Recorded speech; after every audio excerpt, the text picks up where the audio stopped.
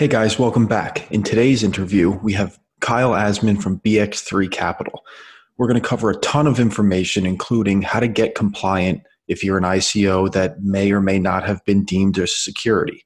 2019 is going to be the year of regulation, in our opinion, and BX3 and Kyle believe so as well. So what they did is put together a program called Crypto Janitors, and the whole purpose is to get ICOs compliant with the SEC. Okay, there was a lot of projects that had good intentions that didn't do things the right way. So Crypto Janitors is a way to go in there and essentially clean it all up. So hope you enjoy this episode, and we look forward to seeing you again. Today we have a great guest. I had a chance to meet him at a Connecticut event. So I'm from Connecticut originally, so it makes sense that our paths crossed at some point. So I have Kyle here from BX3 Capital. Kyle, you want to give us a little bit of an intro on yourself and what you guys are doing? Yeah, sure. First of all, thanks for having me on, Will. So we're a full-service business advisory firm. I like to break up what we do into a couple of segments. The first one being legal. So there we help on the security side and general counsel, helping people who are looking to do any types of fundraising, really, Reg D, Reg A+, Reg CF, things that are typically our sweet spot seed to Series B. So typically in that range, we're helping people with their legal work and some of the general counsel agreements. And then the second part is kind of financial. It's accounting and tax. It's a little bit of treasury management, helping people come up with a valuation, create revenue projections. The third part is PR, earned media marketing. It's helping people kind of organically tell their story and organically tell their story. And then the fourth part is fundraising and introducing them to investors and helping them raise capital in a compliant way so they can kind of grow and scale their businesses. Great. So in terms of 2018, you guys got started in 2018, or was it a little bit prior to that? We started up in 2017. So we're going to go on being about 2 years old now. Perfect. So how many people are involved at BX3? Sure. There's about 15 of us now. Great. And you guys are located in the tri-state area primarily, or how's it break down? We're headquartered in New York City, right in Midtown. We have an office in White Plains as well, and an office down in Miami. Oh, great. Okay, perfect. And obviously things have changed a little bit in terms of, the ICO scene somewhat dying down. What's your thoughts on that in terms of moving forward? How can you best serve emerging clients and emerging projects like that? Yeah, I think that the ICO model is dead. I mean, it never really made a lot of sense to me how a company and its founders were getting rich before there was any revenue or any product sold. So now I think we're going to move into a security token space. I think a lot of people actually want equity in the underlying businesses, which is why we see a lot of these offerings using a convertible note structure or just a straight equity sale. But I think the growth of tokenized assets is something that's going to here to stay. I mean, you'd much rather have a tokenized share than equity in a closely held private company in a minority stake. I mean, you don't have virtually any power. At least with a security token, you have the option to liquidate, and you can get a return on your investment. It's interesting. I saw an article, I think it was on Yahoo Finance or something like that. And I had heard about this prior to that, but what are your thoughts on kind of the traditional market taking the elements that work from crypto and revamping the stock itself? So being able to break down stocks into micro pieces, kind of like what's seen in the cryptocurrency market. I know Tesla and a couple of other tech companies are experimenting with financial services on the blockchain and their company being represented as such. Is that something that you think is going to happen, or do you think that the STO market and cryptocurrency is really going to break the existing financial setup? I think we're going to see a bit of both. So I think we will still see an equity market. Tokenization of equity does make sense in some cases. I mean, Tesla trades around $300 a share. So, there's some people who might be able to might not be able to afford it in some emerging markets. So being able to buy fractions of it, that really adds up and can have an effect for them. But then there's going to be assets that are just straight up tokenized, and we'll see that as well. Yeah, I agree. I think there's going to be emerging because as Amazon gets over $1,000 as it was, and way higher than that. Apple, some of these high tech, ultra successful businesses are just out of reach for a lot of regular investors. So I think that model is going to happen at some point. But more on STOs. I mean, T0 was a big one everybody was talking about this time last year. Securitize, a lot of these other platforms, Harbor. What's going on with these? Are you up to date and confident on the ability to use these platforms? Are people using them? What do you think about them? I mean, I haven't seen much personally coming out of them. I think that you're looking at private placements here. I think this is hire a broker dealer, go around to, family offices, venture capital funds that believe in what you're doing and raising capital. And, one thing I've seen that's a little bit different in crypto than typical private placements is typically people are going around and raising all their money at once in crypto, which is very different. I mean, you saw companies in 2017 and the spring of 2018 raising $40 million in one chunk. I mean, that's, a huge amount of cash where, in a typical venture capital or private placement, you might raise, $3 million in the first round, then 5, then 10, and scale up a little bit that way. Yeah, that's looking back. I mean, it's crazy some of the valuations that we had end of 2016, moving into 2017. It's outrageous. A lot of them were just out of control. So, yeah, I couldn't agree more. The model just didn't seem to really work. Just like you said, it was. And the other thing was, the idea of the ICO is great in that it allows everybody supposedly to become involved in a company that they wish to put financial backing into, and it doesn't cut people off as the traditional financial systems do with accredited investors, etc. However, we're seeing the reality of that right now in that mega projects like Icon. I mean, most ICOs are just 85 to 90% down, and that's the reality. When you have people who go in and invest for the wrong reasons, they're going to pull their money out anytime they've hit the multiple that they want. So the lockup periods didn't really seem to matter too much. It's very interesting how everything kind of went down in 2018 as a result of all this. Yeah. I mean, I just think there was a lot of crap out there, to be honest with you. I mean, like you said, people invested for the wrong reasons. Companies did not have their investors' best interest at heart. And I mean, companies were afraid to call people even investors. They were token purchasers when it's abundantly clear now. And I think it was then that people were, investing with the expectation of a return or profit. One thing I do think that we will see in 2019, though, is some of these companies that built technology but maybe didn't have the right financial management.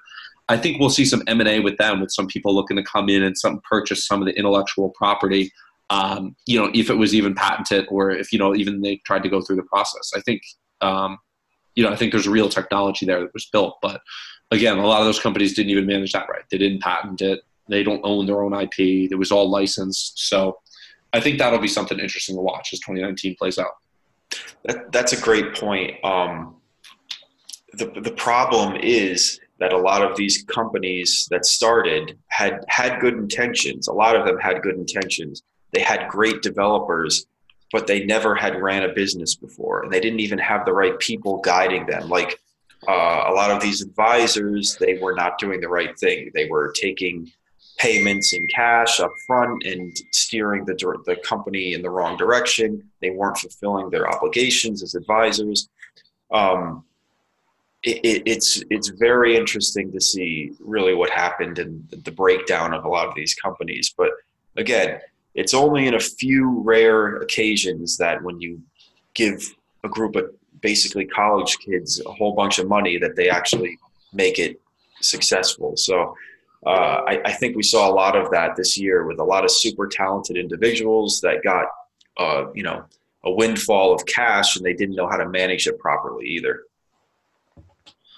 Yeah, and I mean, that was part of our mission, is to help companies be fiscally responsible and help them run the business. But it's really a tough thing to go in there and tell people, hey, you don't know how to run a business.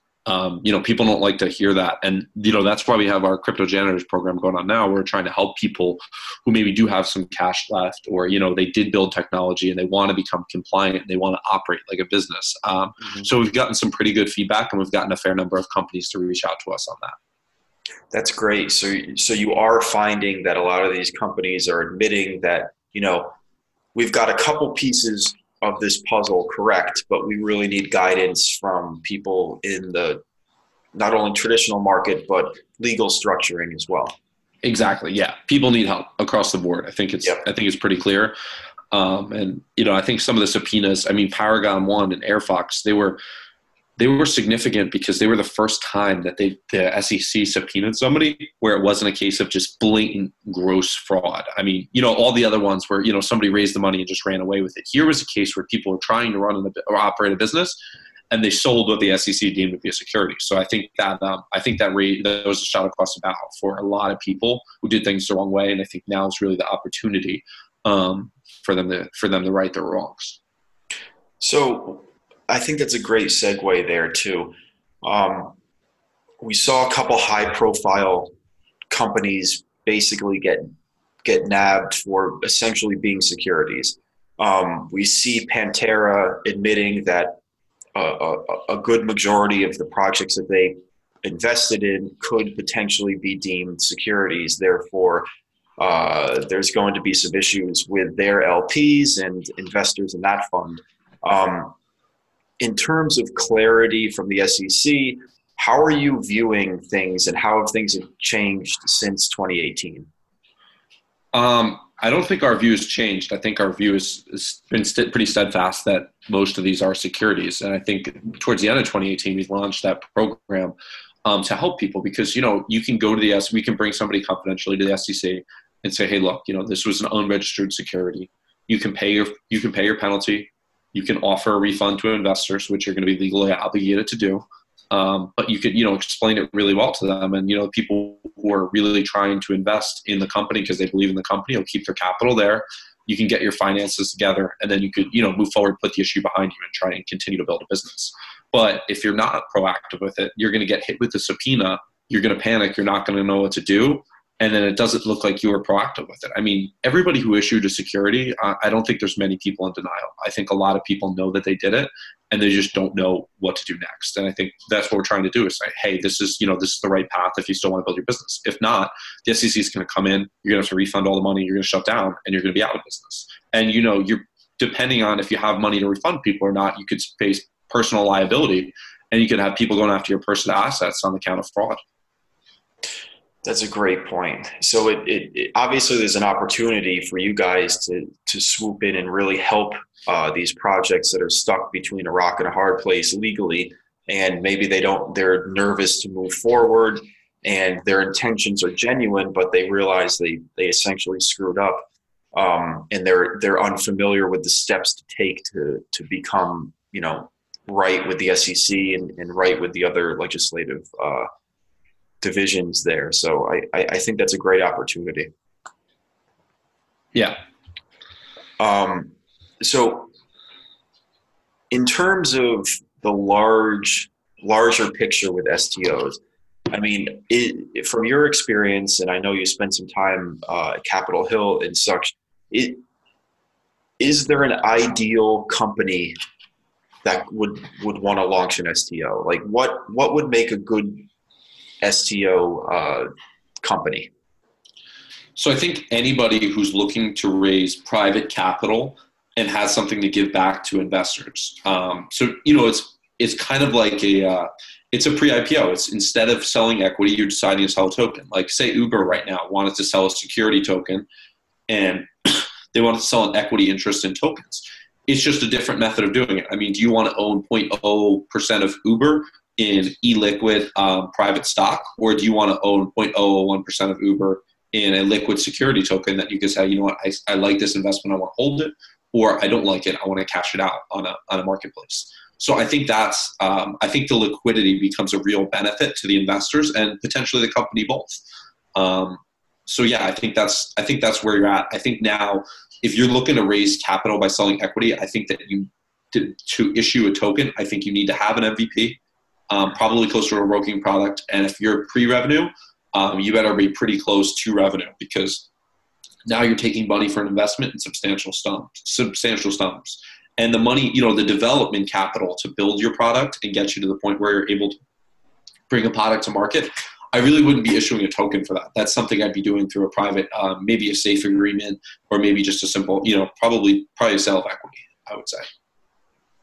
So from your experience, and from a macro view, I guess, what's the biggest problem for cryptocurrency right now in terms of the lack of regulation? Well, I think you have probably CoinMarketCap lists about 2,000 coins. I think you have about 50 of them that are viable. So, I mean, you have basically 1,950 companies that either broke securities laws in the United States or just aren't viable businesses that are going to fail. So you have, a massive chunk of this market. And like I said, the market's going to evolve. There's going to be security tokens. There's going to be institutional players. And that's the segue in 2019. It's not going to happen overnight. I think we're going to see security token deals getting funded.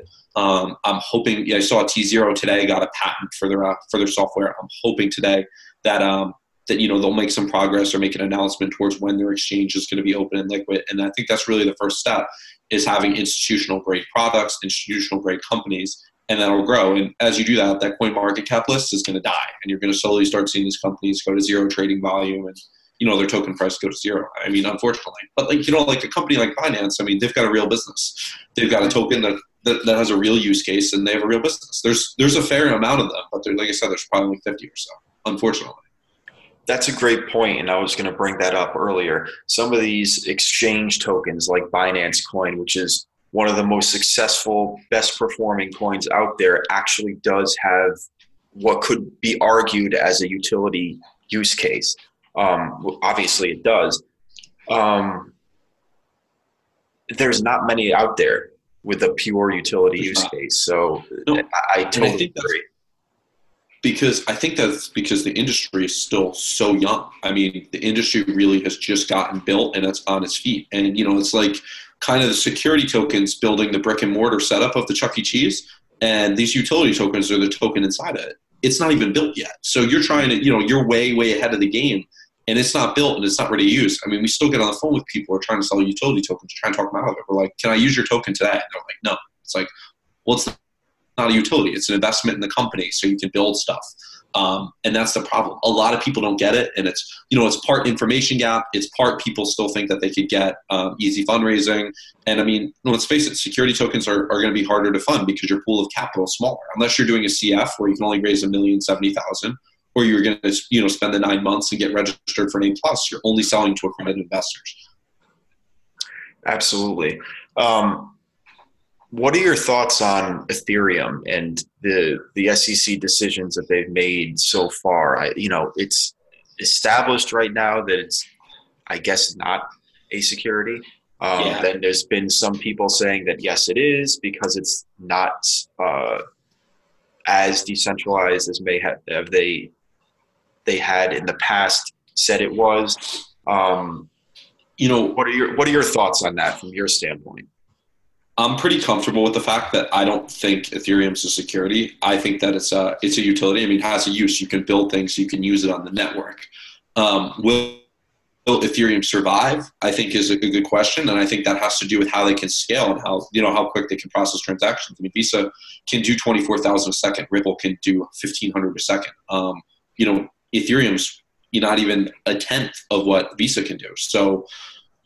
Will they survive, or will something else come out that's a lot quicker and a lot faster, and that'll kill all those slower platforms? I mean, speed and adaptability are going to be key, and I don't think that Ethereum's – I mean, it might be the leader right – it's not the leader right now in speed. It might be the leader right now in adaptability, but I don't know how much longer it will be. So then with that, do you think that projects like Zilliqa and some of the other platforms out there, would they be safely – a utility token? I mean, I'm not exactly familiar with the structure that Zilliqa has, but if they mimicked Ethereum, I guess you could claim that they're as decentralized and they're not a security. Yeah, I'm not 100% familiar either, so I wouldn't give you a concrete answer, but I would agree that platforms like that sold tokens when they were ready to use, those wouldn't be a security in my eyes. Got it. In terms of the bear market right now, I'm under the mindset that that's obviously a good thing and kind of a cleansing process. I mentioned a couple, months ago when we were at that 6,500 level, and then we took that basically 50% drop from there. This is where we're going to start to see, the charlatans and the ICO salesmen and all these types of people to kind of drift off. And I think that's ultimately a good thing. But it's also crippling for a lot of the good companies out there. So we've seen this time and time again with Bitcoin, where the market goes up and down, and that's just the beginning of formally putting together this asset class, in my opinion. And there's going to be ups and downs, but I'm curious from your standpoint how you feel about the future. If it's 2020, 2021, what are your thoughts? Well, I think something that's significant for me that I'll be watching is when security tokens are liquid and trading, when does the market become uncorrelated to Bitcoin? For the past, since its inception, the market's basically moved exactly in lockstep with Bitcoin. The correlation's been very close to 100%. So I think you start to see the market grow up when, Bitcoin can have a down day, but something else could go up based on good news for the company, or, just based on the company being strong. So I think that's something significant that I'm really watching for. But I would agree with you that the drop, although it costs jobs and people lose money, for the industry to survive, it was necessary. It was getting a little ridiculous. You go to every conference, and they're not industry trade shows. They're not people showcasing products. It's people trying to sell you. They don't even want to know your name before they start selling you. It's kind of overwhelming. I'm sure you've seen, the same at some of the conferences, and you can't even network. You can't have a genuine conversation with someone because all they want to do is sell. Yeah, it's something that I had never experienced before. And the difference between the traditional startup world and this ICOs and crypto, it's very, very different. And with that being said, I think there's also unrealistic expectations set upon blockchain startups. This when mainnet, when moon mentality really spoiled a lot of people. And I think that we have to remember that a lot of these projects, although they're well funded, they need time to really master their craft. So Ethereum has been talking about scaling solutions for the past 2 years, and we thought there was going to be something in 2016. We thought there was going to be something in 2017. 2018 is blown by, and we've got nothing. I think that if there's, ultimately the most used the most used platform out there, it's got the richest, most dedicated development community behind it, and they aren't able to tackle some of these heavy-hitting scaling issues. I think we're going to have a couple years before we really see the transactions per second similar to like Visa and stuff like that.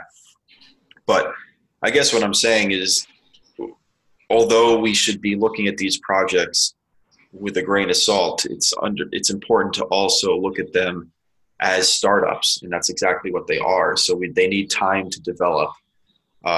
So it's kind of a mix-up. You have to be able to give them the time they need to develop and become the projects that they were meant to be, but also not throw money at an idea. So it's difficult. Yeah, I think I don't know if you've ever looked at software building or construction. When does anything ever get built on time? There's always delays. And I think people have to realize that. And, I think that part of 2019 too will be good investor relations and companies keeping people informed. The Telegram channels are not informed. That's that's mostly bots and, anarchy. You need companies to come out and issue real press releases and give people accurate timelines on what they're doing and what their milestones and what their goals are. Not just when they're launching their token and we're raising money in 2019. We expect to have something in 2023. I mean, I can't tell you how many roadmaps I've looked at where companies are like, yeah, we're raising this year and we'll have something in 3 years. It's like, it's almost unacceptable.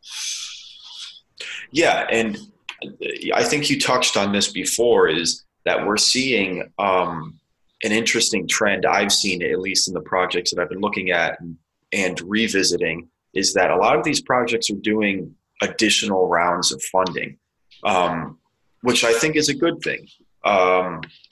There should be, similar to the regular startup world, there should be a friends and family, then there should be an A series, something like that, and let's mimic that same process with funding where goals are met, and then I think the whole scene is going to mature a little bit. So that's my thought. I would agree wholeheartedly. I think we're at that point. I think we're at that point as well. Yeah. In terms of Bitcoin, I'm curious what your thoughts are. I know you have expertise in areas that are, not necessarily related to directly Bitcoin, and you're dealing with a lot of these startups. What are your thoughts on arguably it is the biggest cryptocurrency out there, but it's the most successfully decentralized and it's the most pure. What are your thoughts on the currency element of Bitcoin?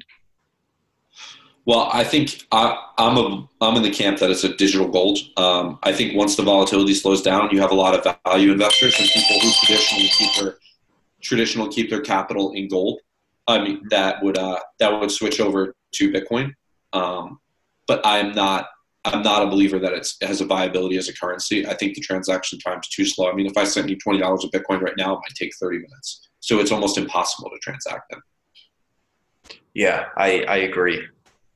I think that's true too, that the version of Bitcoin that we see right now is not going to be the version we see in 3 years from now. With updates like Lightning Network and elements of privacy that could very easily be implemented, I think Bitcoin is still very, very, very early on. So I'm extremely optimistic and extremely bullish on Bitcoin long term.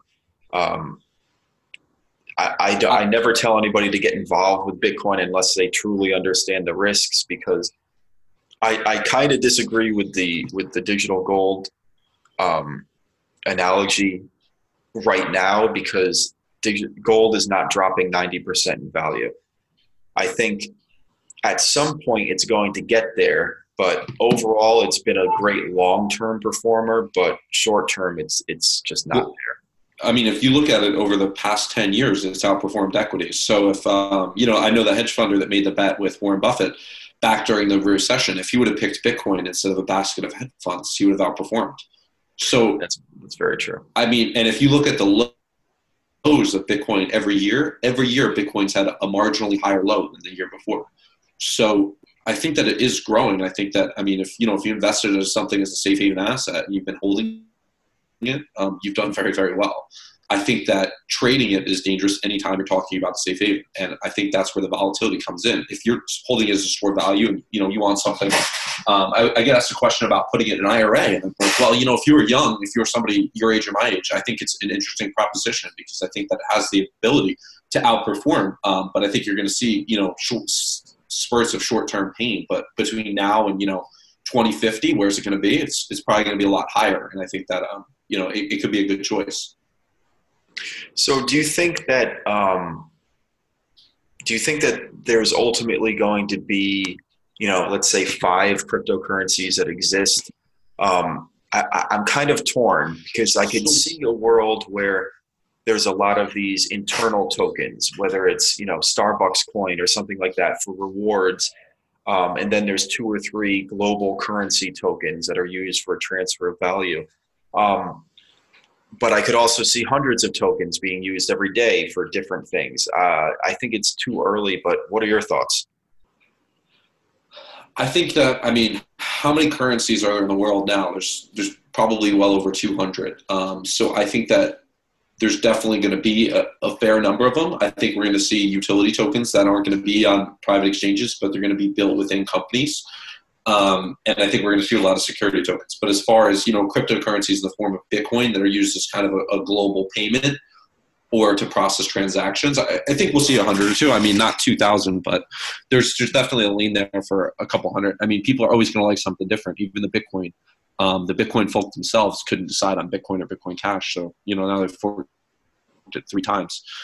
People from essentially the same realm. So, we're definitely going to see a number of alternatives. So if people want to get in touch with you guys, what's your event schedule like? What are you guys doing in 2019? Are you hosting any more events? What events are you going to be attending? Do you have all that nailed down yet? So right now, I know the month of January, I will be in Davos and I will be at the North American Bitcoin conference in Miami. So those are 2 events I know I'll be at. Other than that, I'm going to Singapore for some meetings. And I mean, the easiest way to reach us is just by calling my number. It's on the website, or email. And I'm happy to chat with anyone. But those are the events I know of. We're planning some events. Probably do one in February once people get a little settled down in the new year, and then maybe another one in May. So we're definitely planning some stuff, and we have some exciting stuff coming out. But yeah, those are the events that I'm sure I'll be at right now. Great. Any final thoughts for the outlook on 2019? I mean, I think feel comfortable giving any predictions? I always try to ask, but most people won't give any, and I think that's a good idea. I don't want to give any, except that I will say I think 2018, the whole mood of the year was just declining bearishly. I think we've kind of hit the bottom, and I think the whole mood is going to be upbeat. We're going to get a regulatory bill. We're going to get institutional adoption, not complete, but we're going to have them come in, and I think 2019 is going to be a lot more fruitful than 2018. That's what I would say is my prediction. Very good, very fair. Well, Kyle, I appreciate your time here. So look forward to meeting up with you at some of these events, and we'll stay in touch. Sounds great. Thank you for your time. Looking forward to seeing you in Miami. Great.